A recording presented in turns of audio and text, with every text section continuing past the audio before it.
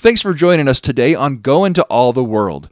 Gary Griffenhagen hosts the program and has literally shared the gospel of Christ with thousands of people. Today he's teaching from Romans 6, beginning with verse 11. Here's Gary. Yes, listen, as Russ said, I welcome you to the program today, and we're going to start in Romans 6:11. I'm going to go ahead and read it. Here's what it says. Likewise, reckon yourselves also dead to sin, indeed to sin, but alive to God. So again, be dead indeed to sin, but alive to God through Jesus Christ our Lord. This verse shows that we believers are dead to sin. The issue is we need to reckon that. We need to believe it. We need to enforce it in our lives. We need to imprint it, if you want to call it, in our minds and stuff. So again, we need to reckon this so. And if you reckon this so, and when I say you believers, if we reckon this so, we will see less and less sin because we really are dead to it, okay? And the problem is, a lot of times believers don't reckon themselves dead, think they might fall back, think they still have the old man. And guess what? The more that they don't reckon themselves sin, and there's, so to speak, a possibility, we have a great propensity or a greater propensity to focus on sin, which will then result, as you know what, I'm sure you're listening, you can figure it out, we'll see more and more sin in our lives. So again, we want to reckon ourselves dead so we will outwardly become what we already inwardly are. So again, inwardly we're already free. We want to get through the outwardly part, and we'll talk a little bit more about renewing our minds and things like that in this program. Verse 12 reads, let sin not reign in your mortal body, that you should obey the lust thereof. This is a command, so we must have the power to do it. Again, this is a command, okay? Let sin not reign in your mortal body, so we have the power to do that. Otherwise, the command would be a lie or be false, if you would. So we can resist sin. We have that power. Again, a mistaken belief that we must sin or sometimes sin is wrong. We do need to renew our minds to the truths that are part of our new identity in Christ. We must know beyond a doubt or a shadow of a doubt that our old man, the cause of sin, is dead. Verse 13 follows this thought. It reads, neither yield your members as instruments of unrighteousness unto sin, but yield yourselves unto God, as those that are alive from the dead, and your members as instruments of righteousness unto God. And think of this verse, and I want to kind of emphasize one point. The important point is neither yield, okay? But neither yield your members. So again, God is saying to you, do not. God is saying to you, believer. God is saying to us, believers, we have the power to not yield, okay? Or again, this scripture would be false, a lie, da-da-da-da-da. So again, with our old man, back to the old man, if our old man is dead, we do not have to yield like we used to. We're not like kind of captured or kind of forced or whatever you want to call that, like we used to be. Now, we do have some carryover, and that's why we have to renew our minds. So in our body and our soul, like our emotions and will and thought life and stuff, we have some things that are kind of carried over. We might have some, quote, bad habits or even, quote, some bondages and things. But the main thing that used to hold us, the old man, okay, that old nature is dead, buried, and gone. Well, let's go on to verse 14 and talk a little bit more. Here it goes. It reads, for sin shall not have dominion over you, for you are not under the law, but grace. It says sin shall not have dominion over you. Think about that. I'm hearing God say to me, I'm reading this Romans, 6:14, saying sin shall not have dominion over you. Isn't that glorious news? That's great news. I don't have to let it reign in my life. I don't have it, so to speak, have dominion over me. Why? Because I'm not under the law, but I'm under grace. Okay, one more time, of course, our old man is dead. And what we see, okay, from this old man, or the emotions and stuff like that, I call it the residue. Our minds, our souls, this maybe some of our habits and stuff, they're not completely renewed. Maybe our emotions, again, are not completely renewed.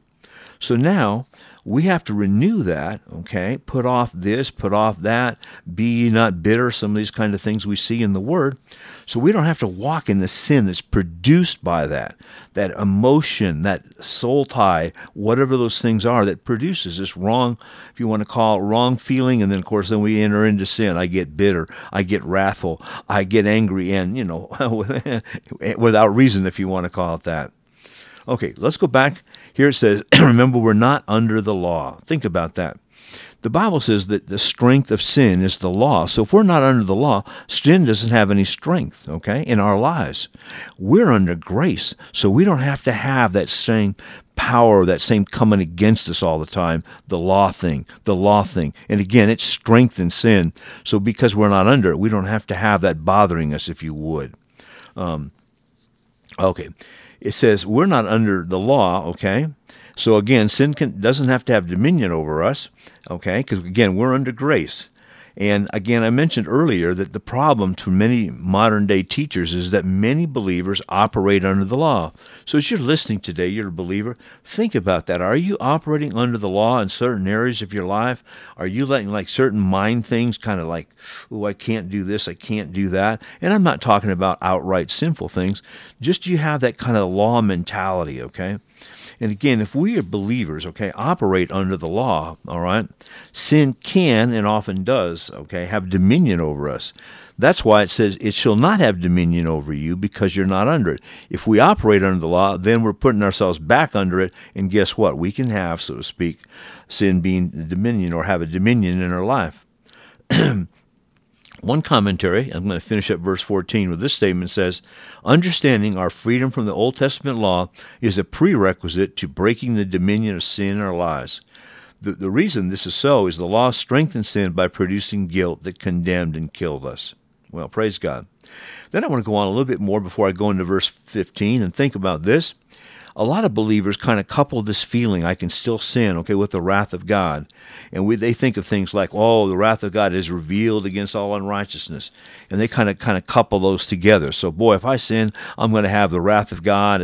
It's coupled, I just did something unrighteous, and it's coupled together, and da-da-da-da-da. But remember, once we accept Christ, we don't have to fear the wrath of God. Why? Because it was placed on Jesus. Okay? We do not need the law to condemn and kill us because Christ has given us salvation.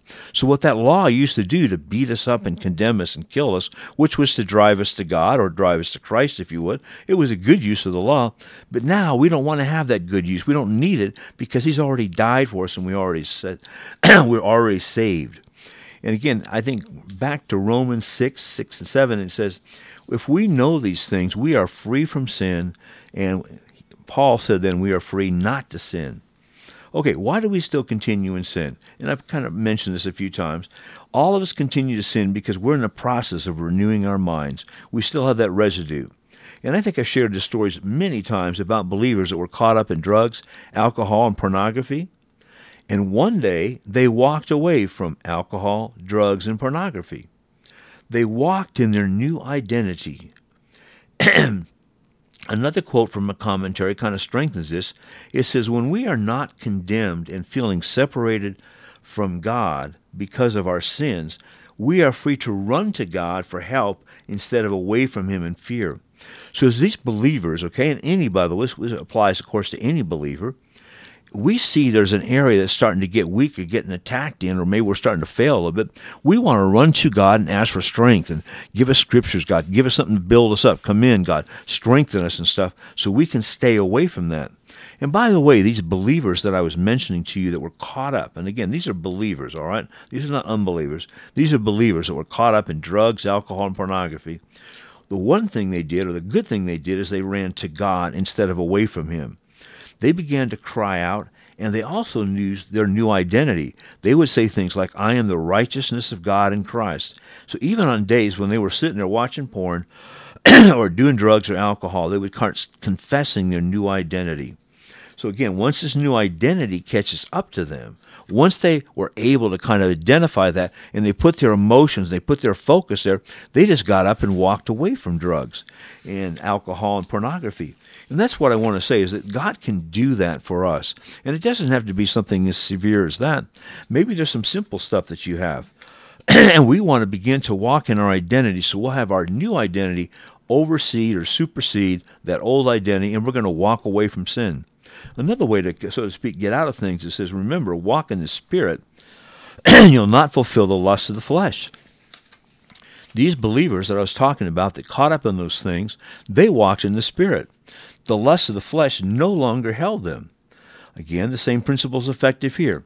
If we focus our freedom and our new man, the bondage and the tendency from the old man can no longer hold us. We are new. Let's say I get up in the morning and I feel bad. Rather than give into that, I'm going to read the Word. I'm going to build myself up. I might go out and share the Lord. I might put on a praise and worship song. So again, I'm building myself and I'm forcing anything that's trying to get back into my life that doesn't have a right to be there, by the way. Because remember, you're free from sin, not free to sin, free from sin, so that sin should not be able to, so to speak, get a hold of you or grab you. Understanding God's grace and our freedom from the law is the key to breaking the dominance of sin in our lives. Again, understanding God's grace, what He's done, our freedom, we are free from sin, okay, and free from the law, is a kind of a key, if you would, to break the dominance of sin in our lives. And if we kind of couple those statements with Isaiah 53, 4 and 5, that Jesus bore our griefs, carried our sorrows, He was wounded for our transgression, bruised for our iniquities, the chastisement of our peace was upon Him, and by His stripes we're healed. So sin was not only broken off of us, taken away because the old man went. These things that would cause a lack of peace, these things that would cause emotional distress, these things that would afflict us, Jesus took them and bore them. So He took the cause for my emotional distress.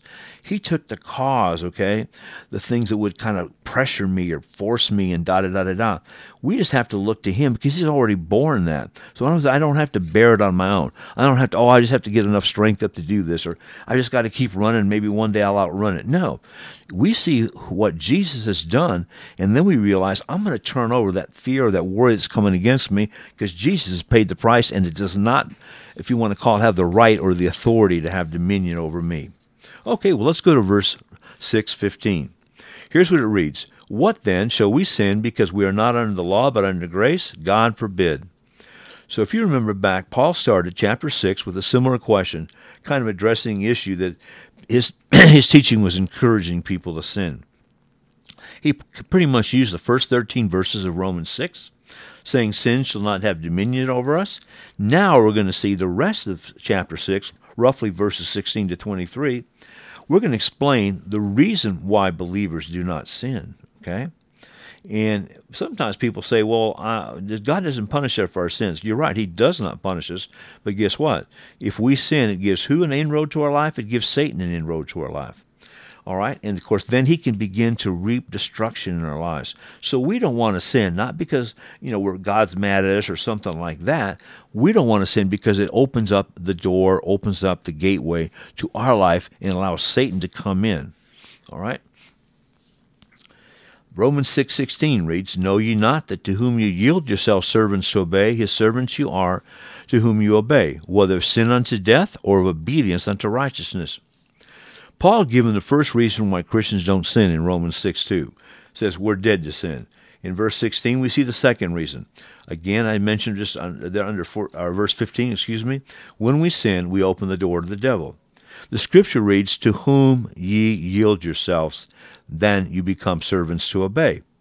Okay? So again, whom are we yielding ourselves? Are we yielding ourselves to God, or are we yielding ourselves to the bad guy? Again, if you remember back, something we've talked about before, I've mentioned earlier, God does not impute sin to us. If you want to check it out, it's Romans 5:13. God does not impute sin to us. So again, our actions are either going to release the power of God or the power of Satan in our life. And of course, we don't want to yield to Satan. That's stupid. When we allow the devil opportunity to produce death in our lives, then we want to stop and say, Jesus, I'm sorry. I want to confess that sin. And the Bible says He's faithful and just to forgive us. That forgiveness is already in our spirit. So when we confess it, God releases that forgiveness that's already inside of us, okay? And then we can kind of get rid of Satan, or we get rid of the strongholds that are trying to get a hold of our life. This verse also talks again about servants, and it says here the servants are like, if you want to call it, they're like a slave, if you would. It kind of signifies a slave. So this means that we're selling out, we're fully committing to, in this case, we're going to commit or yield to, all right, either to God, okay, by not sinning, or to the devil when we do. So again, one more time, we're going to yield ourselves either fully to God, or we're going to yield ourselves fully to the devil. And we're going to find out later in this chapter, okay, later here in these verses, that we're actually becoming servants of righteousness. And between you and me, I never quite understood that for a lot of years. And I've been saved about 50 years. So I really never understood that. I'm kind of excited to get to that. I'm not going to get there today, but probably next week. Romans 6:17 says, "But God be thanked that you are the servants of sin, but you have obeyed from the heart that form of doctrine which was delivered to you." The doctrine, okay, that we obey is the doctrine of grace. We obey that from our heart. We knew we were sinners before coming to Christ, but now we're born again and we're freed from sin. So again, the same thing we knew before, I was a sinner, I had a bad nature, da-da-da-da-da. Now I'm this new person. I have old, if you want to call it, old nature gone and new nature, so to speak, supplant that are coming into my lives. So this helps to break the power of sin in our lives. Again, as we acknowledge we are free from sin, we are the servants of righteousness, and we have the power of God to strengthen ourselves. Romans 6:18, "Being then made free from sin, you become the servants of righteousness." So here we're going to start talking about the servants of righteousness. One commentary notes that Jesus clearly said, no man could serve two masters. He either will hate the one and love the other, or he'll hold to the one and despise the other. So in other words, we see, of course, it ends with, you cannot serve God and mammon. We were slaves to sin. Now we become free from that, and we become slaves or servants of righteousness. To me, this is very, very exciting. And again, we'll only kind of touch the edge of it today. I think this is a truth that many in the people in the body of Christ, many believers, do not understand or do not walk in. Okay, if I said before, the word identity seems to be coming up, and to me, in many, many Christian circles. I see them in services, I hear them in teachings, I hear them on tapes, da-da-da-da-da. And I'm trying to tell people you need to know who you are in Christ and what's been done for you, because that's your new identity. I don't have that old man. I don't have that old nature. I got to know that. Then I got to know I'm free from sin. That's part of my new identity. So again, this is another thing. We're saying now you're servants of righteousness. So now I'm kind of like committed, or a slave, if you want to call it that, to God. And isn't that wonderful? I've gone from a slave of the world and the devil. Now I'm a slave to the the Most High. Okay? The Most High God, the Almighty God. I'm a slave to Him. I want to follow Him. Paul said, I want to run that race. I want to continue the course, da-da-da-da-da. We want to just keep walking and walking and walking, serving God every day, every way possible. And, I've mentioned I've gone and probably shared with 10, 12,000 people individually, okay? And I preached in a few rescue missions in a few places, but generally speaking, more or less one-on-one. Was I perfect in this? Was I do everything right between you and me? No, of course not. I would love to say that, but that's not true. I haven't done everything right, but I have been able to share with a lot. And I want to share a scripture with you to try to give you, if you want to call it a goal or a focus. And here's the scripture. It's John 21:25. It says, "And there are also many other things that Jesus did, which if they were written one by one, I suppose that that even the world itself could not contain the books that would be written." I'm going to reread this. Jesus, did, which if they were written one by one, the many things that He did, I suppose that even the world itself could not contain the books. Well, think about that. Think about how much Jesus did, and remember the time frame He did it in. He did all this that could not even be written down in 3.5 years. He accomplished millions and millions and millions and millions of acts. Maybe we'll say acts of service, signs, wonders, preaching the word, teaching the word, da-da-da-da-da. But I hope you can glean from this, that we can do more and more and more ourselves. The Bible says we see the end. We want to kind of walk tight as we see the end coming. And most of us believe we're in the end days, the last days, if you call it. We want to walk tighter and tighter to God. Well, I want to share a couple stories today, and I'll kind of end the program. And my verse today, and this is coming off of Romans, I'm going to go into. Romans 8:28 says that God works all things together for good for those that love Him and are called according to His purpose. I coached tennis. The other day, everybody left about 5:20 except one girl. She's from Vietnam and she lives with host family. She said, "Well, host family will be there at 5:30, and I can't leave a player sitting off the tennis courts by themselves." So I stayed there. Well, the person didn't show up. And by the way, the person showed up about 6 o'clock. But here's what God did. Rather than get upset or anything like that, we just sat there and started talking. Turns out this young girl's trying to learn Spanish. Well, as many probably know, I'm a Spanish teacher, or was a Spanish teacher, and I just had a great time helping her with Spanish. Then, as we go a little further on, she goes, Gary, I'm a believer. I'm a Christian. Well, we start talking about God, and it got real exciting. And so, again, this whole 40-minute period, instead of being bummed, instead of like looking down or complaining and grumbling, which the Bible says do everything without grumbling or complaining, all right, it turned around for good. We talked about Spanish. I actually threw in a few French words, and then we got to talk about the Bible. And by the way, the next day, that young lady, she got in front of all the tennis players, because we're from a Catholic high school, and she led the team prayer. And normally it's yours truly that leads the team prayers. The coach, and nobody wants to do it, I do it.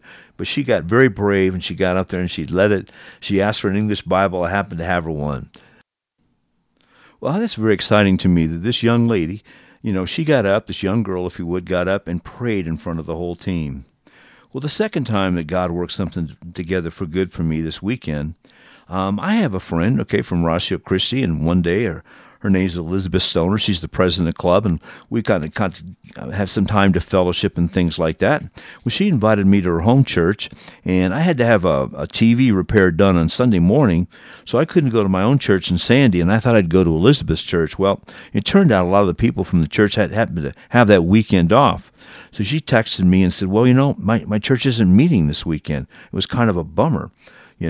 So after the TV thing got done, I'd actually been invited to another church about 3 months ago. I was getting a passport, and the lady and I were talking there, the passport lady, or the lady working there in the post office doing passports, and she mentioned to me, why don't you come to this church, okay? And she was black, and I assumed it was an all-black church, and we talked about 2 or 3 black churches, and she said, no, it's not that one. It's not. Mine's called Calvary Baptist, da-da-da-da-da.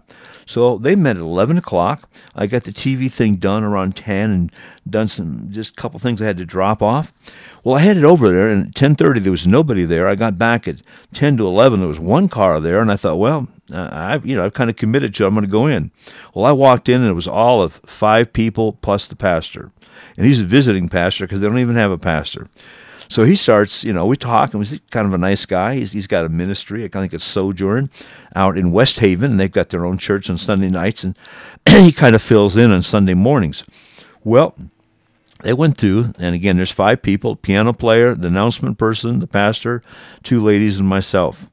And he starts after the songs and stuff, and they sang some really, really old hymns. I mean, like way back type hymns, And after he did that, the guy started preaching, and basically he kind of stayed in Matthew 24, and he just kept talking about anxiety.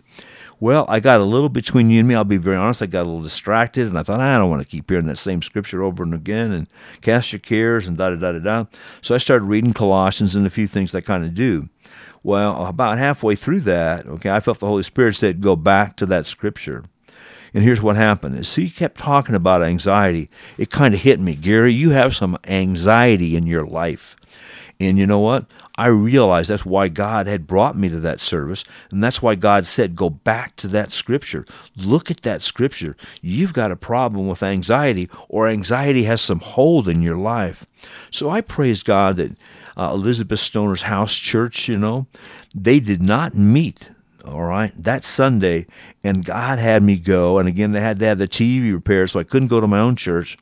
All right, but God had me go to a place that I had a need. So again, God worked the situation for good with the young girl staying 40 minutes over. The family didn't get there for a while, and he worked this thing for good. So I didn't go to the home church, or the house church, but I did go to the service, and God ministered to me.